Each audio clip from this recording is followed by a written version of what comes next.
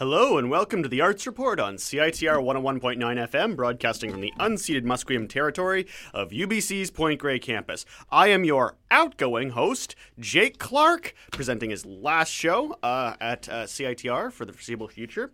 And we're going to kick that show off right quick with an interview with Johnny MacRae, the man currently bringing us the Versus Festival of Words, coming to a variety of venues near you with some very interesting events planned. Johnny, how are you? I'm doing well. How about you, Jake? Can't complain. Things are good. The sky is chirping. The birds are blue. You know, it's pretty wonderful, I gotta say, as far as things go. You know, Get your last show. It's an exciting time to be here. Yeah, I would say so. I've been here for a while, so there's a lot of things to think about with that. But this is not about me. This is about you. And, well, this is about Versus, too, which is a pretty substantial project. For those who aren't familiar, can you unpack Versus a little for us? Yeah, so Versus Festival of Words is an annual event that runs for 10 days, largely up and down Commercial Drive or in the east side of Vancouver there. It's what we call an alternative literary festival. So it's a spoken word centered festival, which some people might consider to be like performance poetry, or is maybe more commonly known to people right now as slam poetry. Without unpacking all that, it's a very performance centered festival, but we also highlight writers who bring their work to the stage and other artists who work in ways where poetic composition is central to their craft. So songwriters, you'll see comedians sometimes on our stage. We really take a broad view to literature and what we call orature. And that's very interesting to me because, well, as someone who's done stand-up, and I was actually in the UBC Slam chapbook this year. Mm-hmm, nice. A little bit of shameless self-promotion there. Yeah. But from multiple people at this chapbook launch, your name came up quite a bit as sort of this organizer of, you were originally in UBC Slam, if I'm told correctly, or you were originally affiliated with it? Yeah, well, it was a bit of a funny story. Myself and a fellow student at the time, Lucia Mish, dreamed of having wine and poetry parties, and we thought that if we formed a club, magically the AMS would give us a lot of money. So, of course, that is not how things work, but we did wind up creating the Poetry Slam. Yeah, exactly, yeah. But, we formed the club and thought, well, we'll have a poetry slam, and that'll be our sort of reason for existing. If I remember correctly, I think Lucia was the feature act at this launch. recently, yeah. That I think that might have been where you came up there, but certainly you're a foundational figure in that respect. And that's certainly sort of a herald of this with Versus to an extent, because you're moving the organization. Yeah, it's sort of been a bit of a full circle journey in a way. I was a baby poet at that time. I was just starting to perform at the Vancouver Poetry Slam that happens at Café du Soleil every Monday, and I had gotten on the Van Slam team and went to one tournament in the States and got super pumped on Poetry Slam. So I came back and I thought, this is something that would be really suited to UBC and the students here. In fact, our original name was Slam UBC, which certainly employed a little double entendre in that too. What do you mean? I couldn't. I don't know. It's very profound stuff. Completely over my head.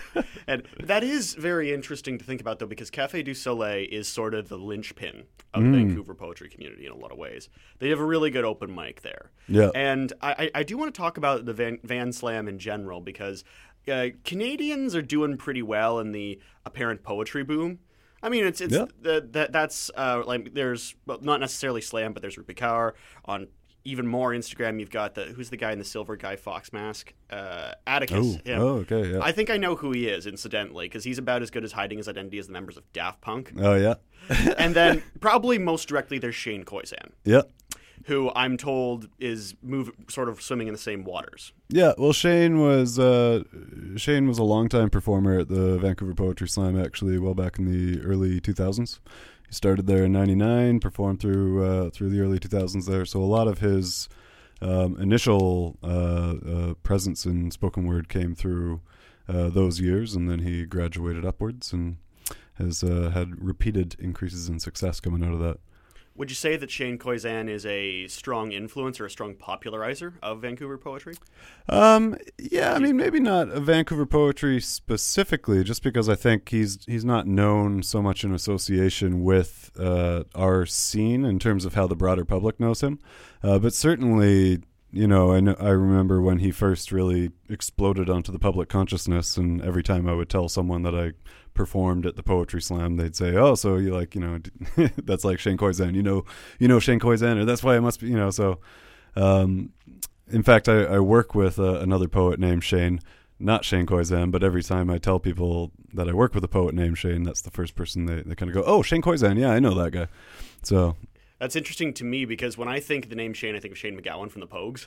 Okay, so yeah. I also consider a poet, but that's originally my associations when I heard Shane Koizan the first time. I kept picturing Shane MacGowan. Yeah, a little off. Yeah, in a few ways. A bit of a different.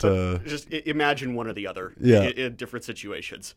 But about the sort of the slam scene and with the definite performative aspect there, because you mentioned there's stand-up involved. There's also a huge crossover with music. I think because these are all great open mic performances. And I think that open mics that combine the three make for really interesting sort of scenarios. And I kind of want to ask, in relation to verses, but also your experience in general, what's it like putting on a slam show? What's it like touring in these competitions? It's something I find very enlivening, getting to engage directly with different audiences, and you see so much of the difference of the communities that you're in. So naturally there's a fairly broad crossover in terms of the type of folks that are interested in going out to a poetry night. But you really see some just remarkable differences and idiosyncrasies of the communities around the country that you get to perform in. And same with the poets. I find that every region really seems to cultivate a not necessarily a voice, but a certain kind of set of characteristics to the poetry. And so Vancouver, for example, for a long time has been known across North America as being like a weird slam, not because the work that we do is weird and maybe this sounds odd, but in the conventional ways in which we might associate something with weird. So not like it allows for things like surrealism and absurdity, but it also means that it's weird because people have taken unconventional approaches to some very intense subject matter, as well as, it's for a long time it's the sort of poem where you could see someone get up and speak about experiences of oppression or violence on the same night as someone will get on stage and do a poem about socks. I do imagine that there's got to be at least one person who's done both at the same time. Oh, yeah, for sure. I can't think of the exact poem, but I definitely I've seen numerous poems on that stage over the years where... There's an analogy there. Yeah. Someone, recently, one of our local poets who just made the Vancouver Slam team had a poem I really loved. That was an ode to gender-neutral bathrooms. And so it was this really it was kind of a love poem to gender-neutral bathrooms. And it was such a sweet and yet profound way of exploring their experiences of fear and invisibility outside of those spaces, and how comforting it is for them as a trans person to have a space where they can be, feel themselves and not have to deal with someone from outside, all that BS. So, I think you still see this work throughout the stages. And it's something for verses that we seek to highlight, because we really look at the way in which artists are able to take very creatively engaging approaches to really difficult subject matter. So there's a huge crossover with our festival with artistry and activism, and the way that we and yet how we've gone about curation throughout the years is also to say that we want people to come and hear what the artists have to say, and we want to see them engage with difficult subjects, with things that need to be addressed, things that need to be highlighted and brought to the surface, and at the same time still put on shows that are going to be entertaining, that you're going to come out and come away from that show being like, I got moved and I got entertained all at the same time. And apropos of that, the act we were probably most informed about before this in Versus is Vivek Shreya's Death Threat book launch, which is I'll just read the press release, is using satire and surrealism, Death Threat is an unflinching portrayal of violent harassment from the perspective of both the perpetrator and the target. And that is being launched as a tandem performance of the Vancouver poet laureate Christy Lee Charles. Mm-hmm. Yeah. And among others. And I that in particular, because I do believe that Vivek Shreya has also spoken a lot on trans issues, which are, of course, very hot right now in a lot of ways. And these kind of experiences are, in my experience, quite common in slam because it approaches these sentiments. What kind of power do you think that has with slam being popularized? What sort of trend do you see in that expression? There's something about the open stage I've long felt that allows people the opportunity to be heard and to be seen in a world where they very often are not allowed to be or do not feel like they can be. So, it's been my experience with slam stages, and I work a lot with youth, so I see it especially with them as well, that it can very much become, it's not always, but it can be a space where people come and they say, you know what, I want to speak to something that I don't get to talk about, or that if I do get to talk about, I get slapped down for speaking about, and have a room full of people hold me up for having done that. It's like I say, it's not perfect, but I think that it really creates that sort of space. And I think, in fact, Death Threat is a work that really hits that right dead on, because you're looking at a work that's, coming from, we had an article that came out recently interviewing Vivek that I thought was, so perfect and weird at the same time, because of course they're talking about how she's an old hand at hate speech, like receiving people just sending in hate mail, death threats, messages, violence continuously from anonymous sources.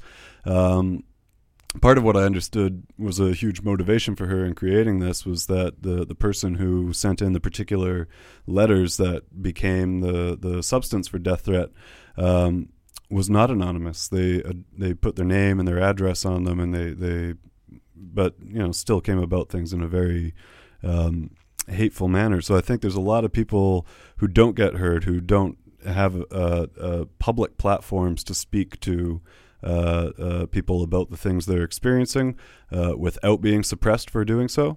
And slams have traditionally sought to be spaces where people can do that, where they can, and not only do that, but be empowered for doing it and be celebrated for doing it.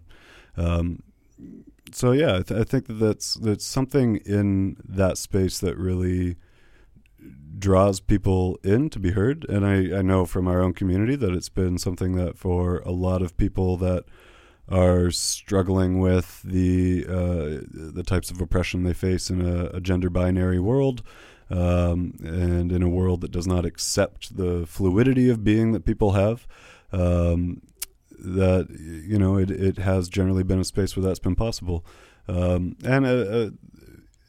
I think I put it this way once, where I when I first started slamming, my mom saw a slam, and she, like a national slam, I had a video of one of these big competitions, and she was like, how does I don't know how you could sit there and deal with people yelling at you from the stage all this time.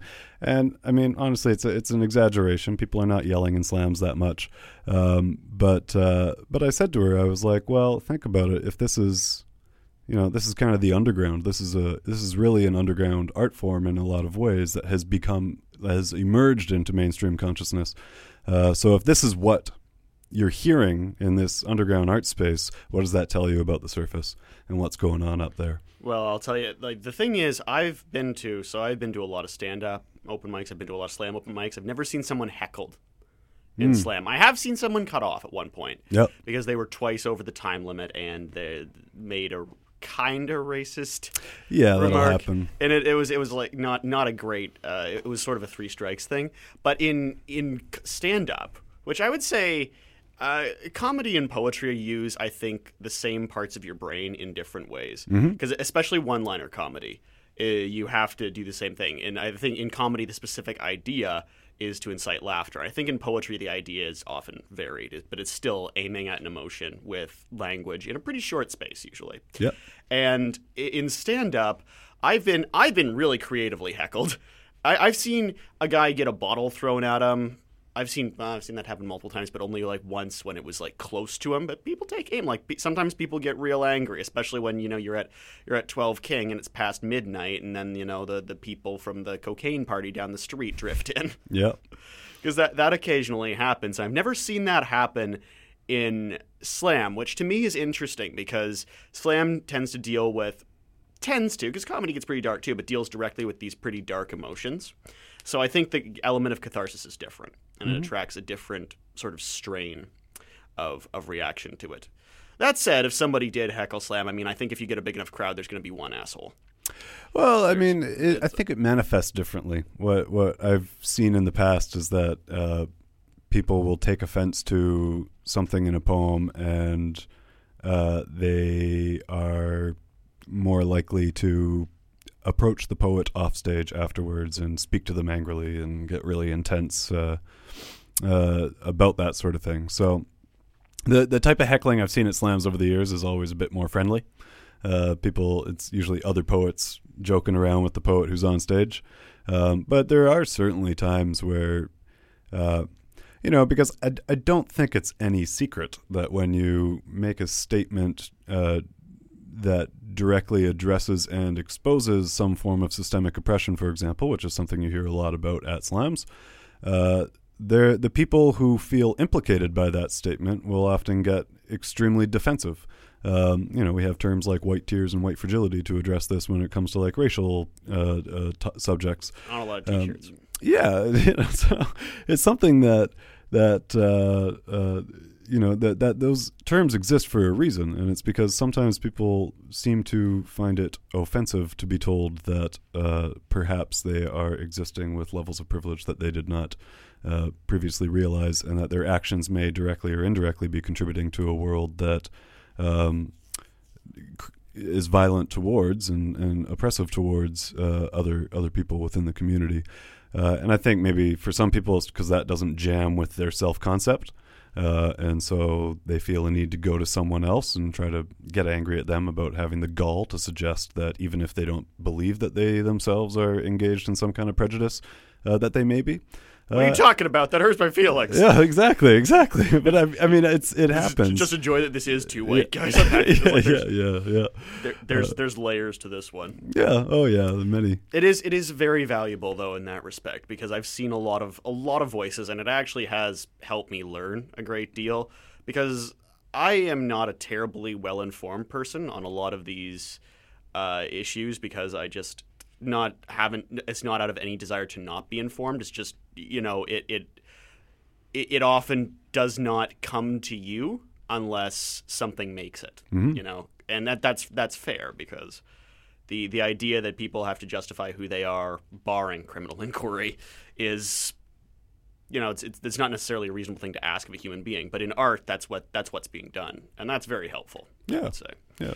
Now, I do want to kind of touch on this with verses, because there's a couple of shows that I do want to also mention individually, and that's Interrobang. That's on Tuesday, April 30th, I believe, at the Gulch. Yeah. And that's actually a show that was been at Fringe.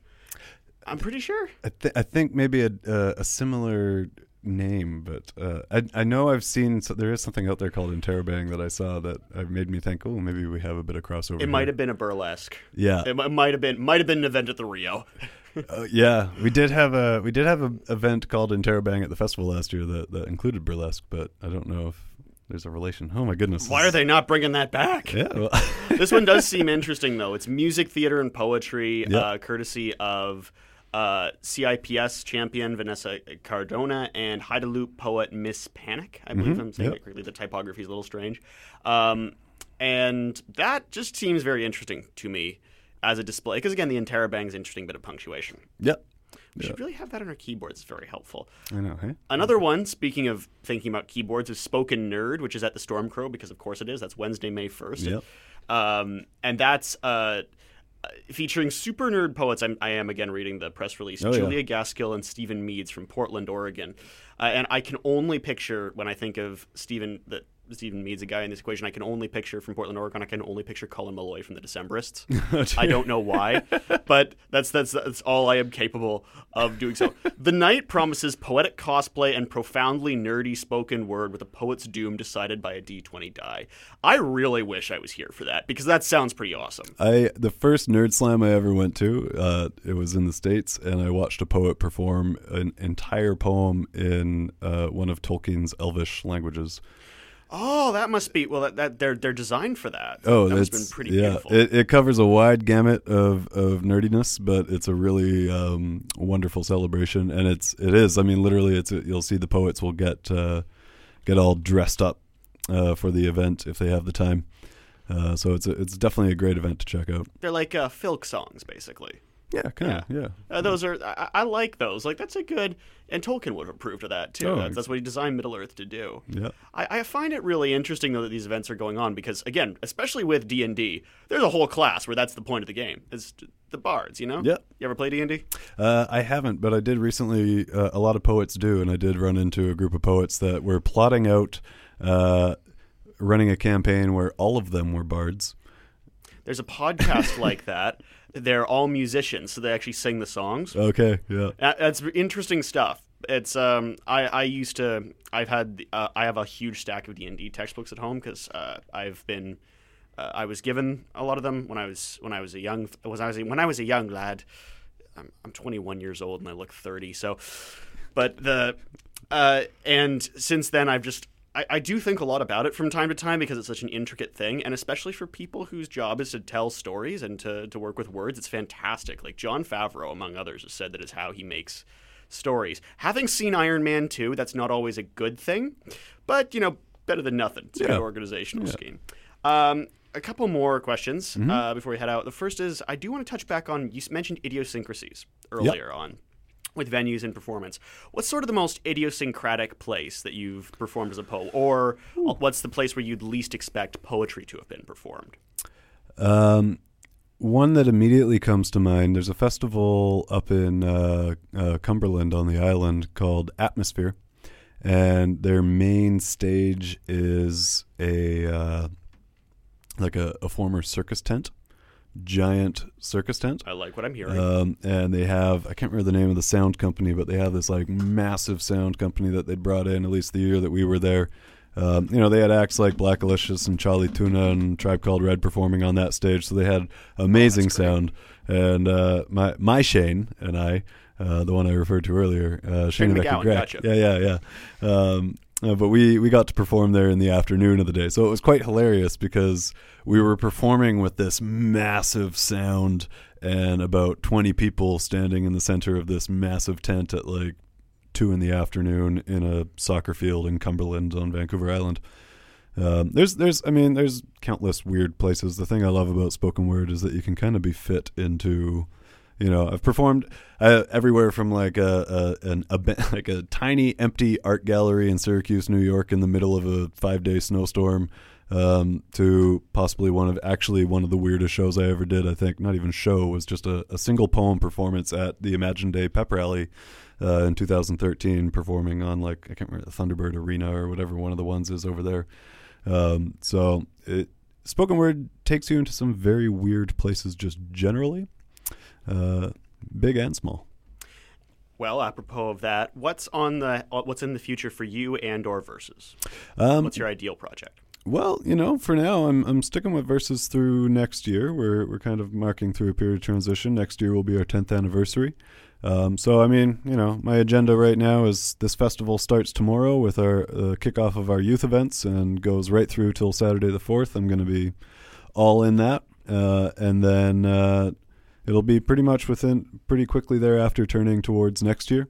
Next year I'm looking at really, I'm very interested in this crossover between music and poetry, songwriting and poetry, and how we see music and poetry, writing, all these different things as separate mediums now, but in an oral context that separation is far less pronounced and they're kind of all fused together. So I'm looking at the possibilities of programming for next year, giving greater emphasis to both orality in its purer forms and to music and poetic acts, and poets who are taking traditional oral traditions and reworking them into modern artistic contexts. As people who work in an auditory medium, we're pretty thrilled to hear that. Mm-hmm. Oh, it should be exciting. Well, keep us posted. We'd love to feature you. Definitely will do. Now, it's been a thrill to have you in here, Johnny. Check out Versus. That starts with Sounds Like Fire, the Death Threat book launch on Sunday, April 28th at 8 p.m. at the York Theatre, and goes on. I believe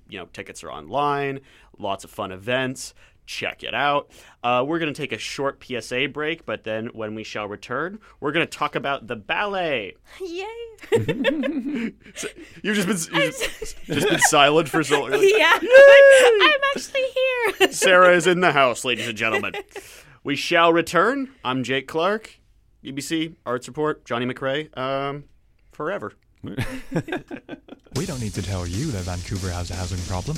Mass evictions. Mass rent evictions. Unfair rent increases. What happened to rent control and protection from unfair eviction? If these or other housing matters concern you, you may be interested in joining the Vancouver Tenants Union. For more information, visit tenantsunion.ca.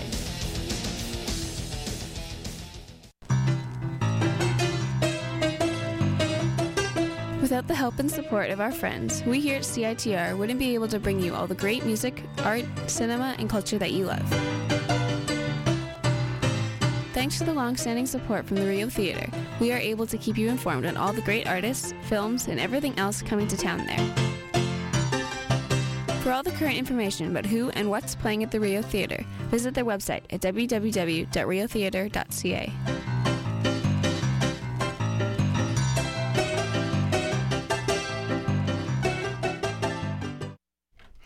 All right, the ballet.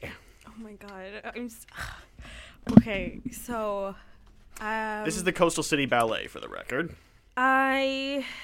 as a ballerina myself, I have been dancing since I was 3. So this was really important for me to see because I saw Ballet BC's program 1, I believe, last term. And okay, I didn't know Ballet BC was a contemporary ballet company because they have ballet in their title. The reason for that is because when you think of ballet, you don't tend to think of modern performance. Yeah, I was just unless imagining, you're Darren Aronofsky. I was just imagining classical ballet, like I don't know, the Nutcracker, Swan Lake, stuff like that. And love the Nutcracker. Me too. Anyways, when I went to Ballet BC's program 1, I was really surprised, but it was a nice type of surprise. I really liked it. So apparently the reason for that is because all of the dancers, they have ballet training, let's say, and they can all do point work, but Ballet BC doesn't do that because they are a contemporary ballet. And what I went to see is basically, so they are having their program 3 on, what are the dates, Jake? That would be May 9th to 11th. Yeah, and they're doing 3 pieces, and one of them is Bedroom Folk by Sharon. And so I went to see the Ballet BC's Discover Dance series. This was last week. So what this is basically they give you an insight of their program. And this was an insight of program 3, specifically Bedroom Folk. What it was we got to see basically a rehearsal. It was like a rehearsal. There were no costumes, just the dancers, no lighting. They were just dancing in front of us. It was in an intimate, God, what is the word? Oh my God. I'm sorry, sometimes my English fails me really bad. Sarah, that happens to me as well. Shockingly frequently. I remember I still couldn't remember the word for aphasia. Oh, wow. Yeah, usually what... Okay, that joke's not very good. I mean, you know what? Let's move past this. Let's carry on. Yep. Let's talk about Bedroom Folk. So always a great line. Intimate theater environment. Yes, that's what it is. So, just a little information. This piece was inspired by the Gaga movement. And the Gaga movement is... Gaga or Dada? Gaga. Yeah, it's not Dada. Okay. Because... Interesting Gaga, start. Yeah. I mean, Dadaist ballet would be pretty out there. Well, I think Stravinsky notwithstanding. Right, Spring. Yeah, Dada. That'd be Dadaist ballet. Would that be Dadaist ballet? Right to Spring. I would think so. Rite of Spring is really weird and primal and else. scary. Yeah, I would think. Yeah, Dada is a good word to describe it. I've heard Donald Fagen from Steely Dan. I've read his book, Eminent Hipsters, I think, and he's describing. He falls asleep with his headphones on quite frequently, and then he wakes up to shuffle playing the Rites of Spring, and he described it as waking up with the bed on fire. Oh my god! Okay, that's a perfect description, honestly. Oh, it's really, it triggered a riot the first time that ballet premiered, and I'm like, yeah, really? They were touchy back then, and then I listened to it. I'm like, yeah, I'd probably freak out. Like, I think if you play that to sober people now, you were fine. But if you had like somebody on mushrooms in there, you could probably screw them up for the rest of their life. The choreography is pretty in line with that too. I mean, there's this one solo in Rite of Spring. Multiple dancers have puked while dancing that, apparently. So it's that challenging. That's concerning. It is on many levels. It is really concerning. That would make things worse. Like there's a riot and there's a riot and our prima donna threw up. Yeah. Igor Stravinsky, a success. I mean, honestly, this was kind of in line with that too. The Coastal City Ballet. Yeah, bedroom folk. Yes, because so I just looked up what the Gaga movement actually is so that I can give, more information. It's a new way of gaining knowledge and self-awareness through your body. Basically, it's not exactly dancing. So when I went to see this, what they did was they were like, hey, let's explore Gaga movement together. So at our seats, they were just like, move your shoulders and your wrist. Now you're like whole body and, whatever you did, that's basically, So in short, walk, talk, fashion, baby, move it, work that bit crazy. Yeah. I had to put a Lady Gaga reference in there somewhere. Okay, this is going to sound really bad because, I'm a dancer and all, but when they first said Gaga movement, I was like, Lady Gaga? What's going on? But is it that far off, though? Honestly, no. She wore a dress out of meat. This is that dance equivalent of a meat dress, I would say. Sarah, that is a fantastic line. I'm just thrilled that sentence exists. Thank you so much. This is the dance equivalent of a meat dress. Boom! So, just to be clear, how'd you feel about it? Oh my god, okay, I loved it. Okay, so that's good. Yeah, it is good. So Bedroom Folk isn't exactly Gaga. Sharon was inspired by Gaga when she was choreographing this. I just wanted to say that because look up, like, if you are going to see it, and please do see it, it's amazing. I watched it without costume and lighting, and I couldn't take my eyes off the dancers. They were amazing. And it was really intense. But, I don't even have the words. Okay, so what she does with Bedroom Folk, what she aimed to do, basically, is use specific metaphors and imagery and try to show you that through dance. And you actually, see that. It's really clearly done. And when I saw this, they have been only practicing this, rehearsing this for 2 weeks. So that's not a lot of time to rehearse a dance. So they were still really good. And imagine how good it's going to be in between May 9th and 11th. And anyways, so I am rambling. Have you listened to my contributions to this show? I'm surprised the Lady Gaga direction did not lead into a long commentary on A Star Is Born. I haven't watched that, actually. I have a few thoughts on that movie, but I will. I don't think it's possible to spoil it, but I won't digress. I don't know. So, bottom line, Coastal City Ballet doing pretty good. Yo, yeah, because, okay, you can see, honestly, because Ballet BC always performs at the Queen Elizabeth Theatre, and it's a pretty big theater, right? Yeah. So you see the dancers, but you don't see, like, actually how much they sweat, how much they're engaged, and, like, with this Discover Dance series, you get to see it because it's so intimate. And honestly, at one point, I was scared that while they were turning and jumping, their sweat would hit me, kind of, because that is an interesting thing to say about a ballet performance. Yeah, because it's not, it's contemporary ballet, so you don't know what to expect. But it's really amazing to see how engaged the dancers were with their body. Like, you have to see it. If to know what I'm talking about, you have to go see it. It's going to be amazing. Also, I want to say that I said that Sharon was trying to paint images and, give you imagery with the dance when she was creating this. And at the end of the show, there was a Q&A with the dancers, and then this one person from the audience was like, I don't have a question. I just want to point out that the dance reminded me of stormtroopers, but scary type of stormtroopers. Everybody was like, from what? Star Wars? Yeah. So for her, it was scary stormtroopers. For me, it was more like a dream.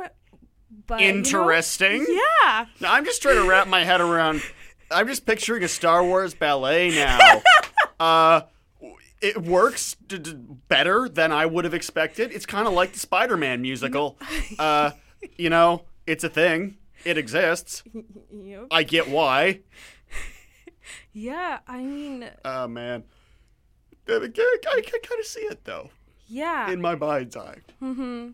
And honestly, I was so excited to hear that commentary because it means that the dancers did such a good job at helping us visualize what Sharon tried to do and create. So, and it's different in everybody's mind. And also the music is kind of intense. So at one point I felt like I couldn't breathe for a second.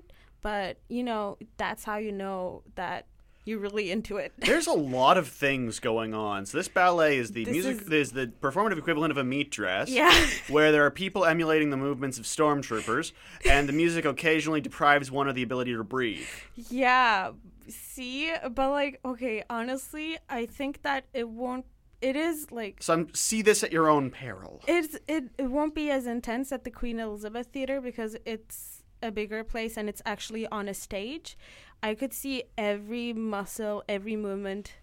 I could hear them breathe at this place. So that's why this was so intense for me. But the dance itself and the dancers, they're so good. Just please go see it. I'm so sad that I can't because I'm not going to be here in May. But I really wanted to see how they would make the costumes, what color are the costumes going to be? Stormtroopers are white, but I was more imagining black, for example, how the lighting is going to be. Those are really important too. And please go see it. It's really, I have to make this reference because I'm me, but you ever seen Black Swan? Yeah. Yeah. The thing is, I think Black Swan, I'm very sure I mentioned this on the last show as well, but Darren Aronofsky also made The Wrestler with Mickey Rourke. And that was originally supposed to be the same movie about a wrestler who falls in love with a ballerina. Oh. Which I kind of want to see. Yeah. Because both of those movies were really good. But the thing is that The Wrestler is about finding beauty in a brutal sport. Mm-hmm. And Black Swan is about finding brutality in a beautiful sport. Yeah. And I think what The Wrestler does really well is it plays up to this sort of myth-making, this ability to create that grandeur out of something that is really just very, very sweaty and quite literally vulgar in a lot of ways. Yeah. Whereas Black Swan points out that if you view it close enough, you see something that is based around pushing human beings at this point to the breaking point for the sake of aesthetics. Yeah. And that is also what happens in The Wrestler, but it's reversed. That's really, I think, a powerful point to make about things like this, about to an extent about the Rites of Spring. I mean, that's more about the audience because again, they lost their shit. Content warning, lost their shit content. That, but with something like Black Swan, something like with this, there's this primal capacity there, and in something like ballet, you never expect that. I think even if that's advertised to you, you don't visualize that. Even if you've seen Black Swan, you probably don't visualize it in person. Mm-hmm. That's true. I hope you don't. Yeah, no. That would be bad. We got some other intense things going on, I will say, because we have a bunch of theater shout-outs that I do want to mention before we slide into the finale of the show. The first thing is Thomas McKechnie's 4.5 Ignoble Truths, which is the highly theatrical and personal story of clinical depression. That's the subtitle. Described by the press release as an hour-long anarchic demonstration. These things, kind of plays into the Stravinsky a bit, and apparently the show you described with the meat dress and the stormtroopers and the breath deprivation and so forth. That is being put on by Pi Theater. The opening night is tomorrow, runs for a couple days, at the KW Production Studio at number 10, 111 Hastings Street, Vancouver. Entrance through SFU Woodward's atrium. Yeah, that's Pi Theater. Pi Theater's done some interesting stuff. They're sort of one of the ships passing in the night for us as a review subject, but this is seems like a very interesting show, and that I think deserves to be mentioned alongside this because, there's a few other things. And speaking of theater, Pacific Theater has released their 2019-2020 season, and I feel a few things about that because Pacific has been a great venue for me. I really like that it exists, and there is a very similar. I think there's one that seems like it is going to be somewhat similar, at least in prospect, to Cherry Docks, which is The Best of Enemies, which is about civil rights activists and Atwater meeting with C.P. Ellis, who was the exalted Cyclops of the KKK. Now, before we progress with this, I want you to know that the KKK organizes their ranks into Grand Dragon and Exalted Cyclops, among other things, and that their promoters are called Kleagles. Kleagles, yeah. There's a point where this is supposed to make sense, but I don't know what level of frontal lobe decay is necessary to get there. Like, this is the thing. George Orwell said that you can see a good book being written by someone who believes in something that's reprehensible within the degrees of sanity, which is why a good book written by a fascist is imaginable, because sad as it may be, there are a lot of reasons people turn to fascism, and these are institutional problems. You can't imagine a good book being written by a member of the KKK, because if you're a member of the Ku Klux Klan, you've got to have a lot wrong upstairs, and you have to be, in a certain sense, congenitally stupid. I don't think that's controversial to say, and I would say that that's utterly true. And if you're one of the 5 black members of the Ku Klux Klan, that's a thing now, I don't even know what to say about that, but that's a thing that exists. Yeah, unfortunately. So I just want to say one of those groups of people has fallen off the bus. It's not a good reflection on either. This play is going to take that. I ideally hope this play just does go into how utterly ridiculous and stupid the Klan is as an organization. Like, the thing about Cherry Docks is that neo-Nazis, to an extent, deserve to be taken seriously because they're a threat, because they'll do that, and because they have the ability to recruit. If you are functionally stupid enough to be taken in by the KKK, you deserve to be hit by a goddamn semi-truck. I was expecting a bus, but semi-truck was better. No. That's how I feel about it, because it is so utterly beyond the bounds of sanity.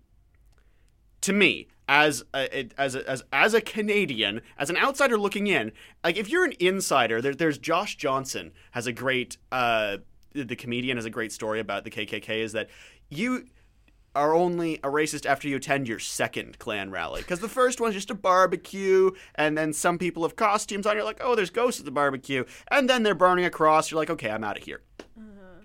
And I get that. I kind of do imagine that is what the KKK does, because I think that if the Klansmen, I can't imagine you're able to recruit. I think you got to siege that one in. But there's still people who'll do this. This is still a thing.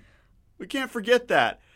And then looking back on, like, people are like, the KKK looks silly looking back. The KKK has never looked serious. The only reason they look serious is because they're armed psychopaths. Oh my God. They're a bunch of inbred morons. And their ranks have included 2 sitting presidents of the United States. Woodrow Wilson and Harry S. Truman at different points endorsed the KKK. Damn. Now, I don't know if this is in the best of enemies. But I really do hope that touches on it because it makes an interesting contrast to Cherry Dogs, because I cannot, for the life of me, imagine taking a member of the KKK seriously enough to view them as a participant. And if they're able to do that, that's either a testament to the ability of drama or to complicitness. And I hope it's the former, because Pacific seems to have a strong enough moral compass there. Another thing that they're doing is Lovesick by John Cariani. John Cariani's plays have been on a few times there, and I do like John Cariani. His plays that have been on at the Pacific have tended to be pretty interesting. And this is described as the darker companion to Almost Maine. I believe that they have staged this before, but this is, I think that'll be good. There's a few others here, but I wish Pacific the best, and I will miss them. They're also doing A Christmas Carol, which I think is going to be great. I hope it's going to be great. I have a lot of fond memories of A Christmas Carol. My father used to read it. Do we have any other shout-outs? I don't believe we do. I'm going to play a couple short PSAs, and then I'm going to come back to talk about Mariza, the Cinematheque, and then I will say goodbye. Well, talk to you then.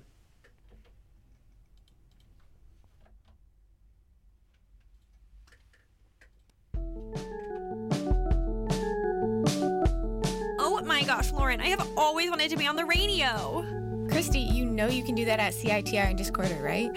What? Yeah, you can get a show or help with live broadcasts and interview people at shows around the city and make ads and PSAs that play during the shows. Wow. Yeah, just email volunteer@citr.ca and they can help you get started or just come into the station whenever. I will. Thank you, thank you, thank you, thank you.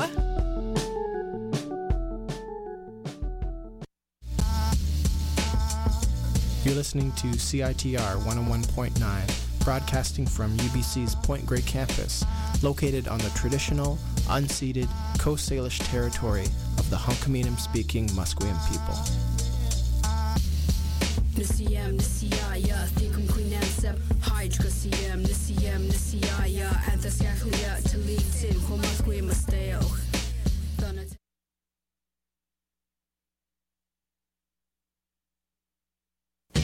Discorder, that free magazine from CITR, has been documenting the best in music, arts, and culture since 1983.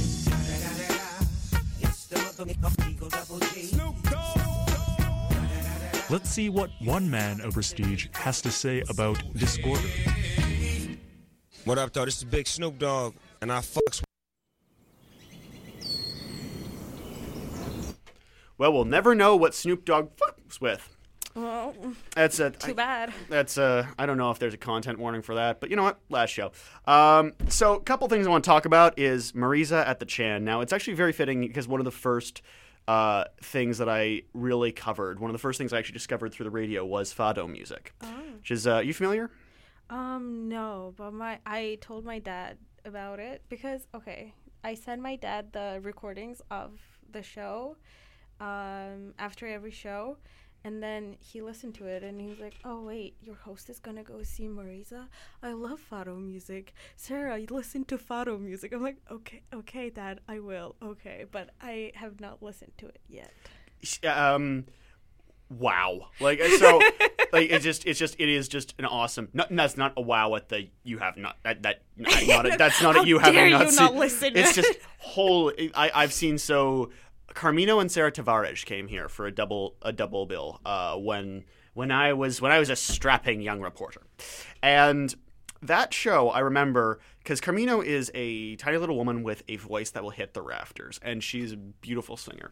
Sarah Tavares is also a really amazing singer, and she has a very, very, I would say, very pleasant and very calm personality that comes in through her music. J. Cole actually sampled one of her songs really well for Balance. That's a J. Cole song.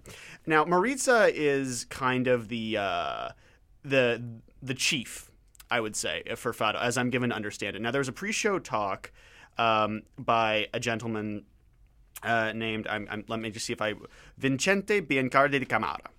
Yeah, I'm assuming, my pronunciation is probably closer to Spanish. Yeah, but I'm trying here. It's okay. It's, if Lua was here, would be able to put me on the straight and narrow. And he actually describes coming from 4 generations of Fado musicians, including people who played with the Queen of Fado, Amalia Rodriguez, who...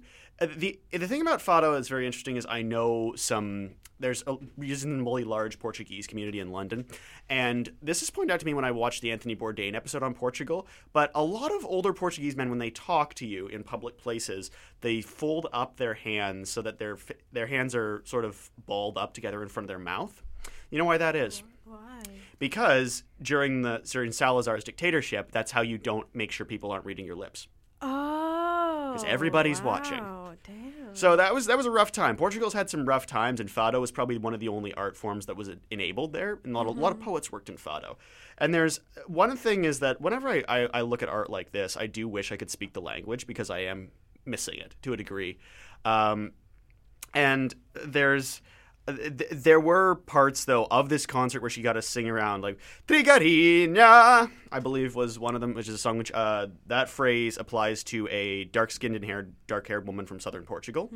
And the song was a sort of happy love song. A lot of Fado songs are very mournful, a lot of very intense anguish. In some of these here. And the newer style of Fado has a rhythm section. This one had a really fantastic drummer, I will say that. And the Portuguese guitar is a very interesting instrument. It's kind of like a 12-string a little bit. Oh, okay. Interesting stuff. Also accordions, because of course. I really honestly don't know how much I can say about this because it was an amazing concert. And the thing about Fado music is that it has this significance to me because it's something I've discovered entirely through the Arts Report. I wouldn't have discovered it otherwise, and I'm really glad that I did because it is a really beautiful genre, and that's something I do intend to keep pursuing. Now, counter to that, I have always really liked old-timey exploitation film.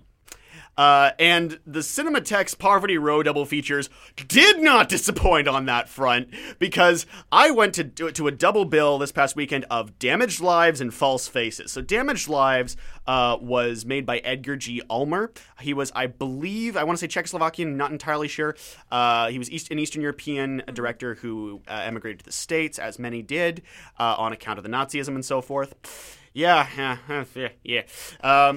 And Edgar G. Ulmer is alongside Sam Fuller. Doesn't have the sheer ability of Sam Fuller to maintain a moral compass in the face of disreputable things and impressions, but he was a really charismatic, low-budget filmmaker.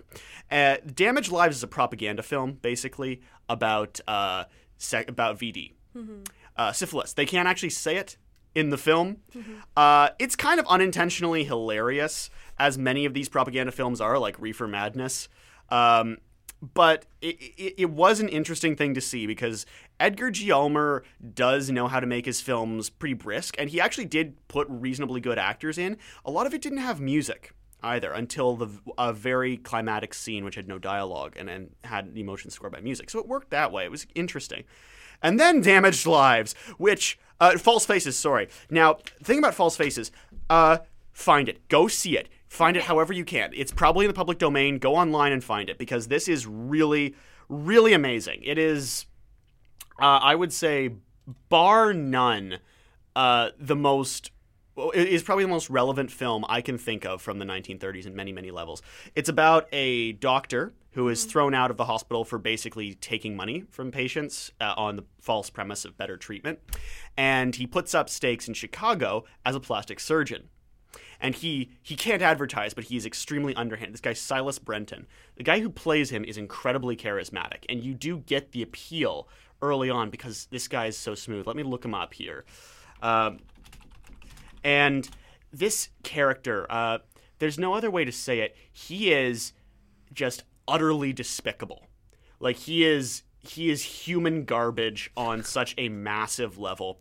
And I have so I've seen a lot of the show Nip Tuck. As a son of a doctor, I've mentioned this on the show before, I have an inherent dislike and distrust of plastic surgery, especially cosmetic plastic surgery. Well, no, for practical plastic surgery, I actually have an admiration for it, because that's difficult to do. If you want to put a firefighter's face back together after a burning 2x4 fell on him, yeah, you got to be a really good surgeon. 10% of plastic surgery graduates do that. The rest of them do facelifts, boob jobs, and whatever else. Boob jobs, I don't know. Brings good money. Yeah. For the rest of their lives, they collect a lot of money, and they contribute basically nothing but insecurity and generally just a bizarrely commercial and pathetic view of the medical profession that I just utterly loathe to a degree that, as the son of a doctor, it's just kind of insulting. And this guy, unlike the characters in Nip Tuck, there's no attempt to make Silas Brenton sympathetic. So one, he's more likable than any of the characters in Nip Tuck, because you kind of want to kick them in the head a lot. But with Silas Brenton, too, I think you realize, and he has to defend himself in court at the end of this, and he does it by appealing against experts, because he's cost a woman her legs. Oh, wow. And here's the spoiler. Now, I told you to go out and see it, so please do. He wins. What? And he ends up being shot by this woman as revenge. Ooh. Because this is absolutely true.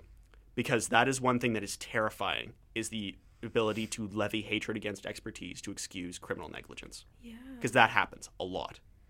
And that's something that these pencil necks will do frequently. So I do very much wish that this should be seen. This was an amazing thing, and I'm really glad to Cinematheque for putting it on. What did you say the name was? False Faces. False Faces. It is actually really cheeky and funny, and the character is really appealing until you realize just how much of a this grotesque piece of human plankton he is. Like, there's a point, like, when he dies in the end, it's almost understated, because that isn't really a victory. Mm-hmm. Because what allowed him to exist will happen again. And it did. The medical profession loses in this movie, despite being... They're the good guys, but they're the reasonable experts who are like, yeah, you kind of killed a person. At least one person. Oh, did he kill a person? No, you've cost a person their legs. Mm-hmm. And he's like, yeah, well, experts, they're out to get me. Oh my God. Where's that sound familiar? Yeah. Check it out. It was pretty fantastic, and it's also been shown under What Price Beauty, I believe, but it's a fantastic film, and I highly recommend checking it out.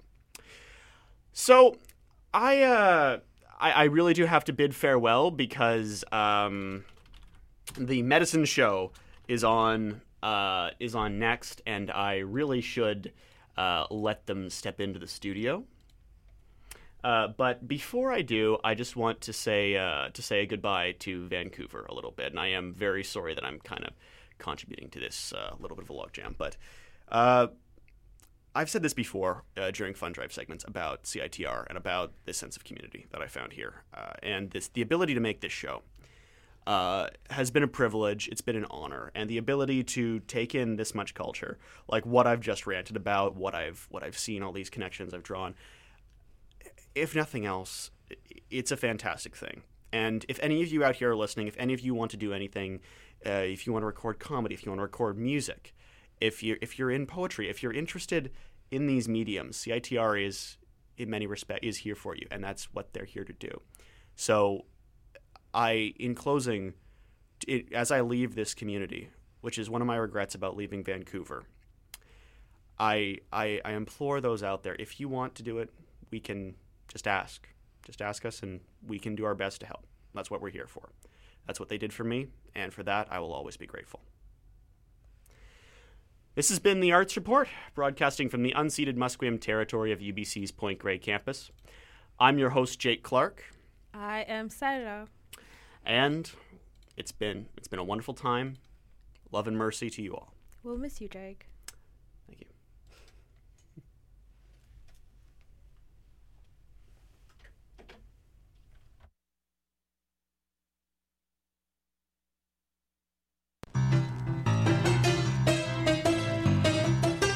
Without the help and support of our friends, we here at CITR wouldn't be able to bring you all the great music, art, cinema, and culture that you love.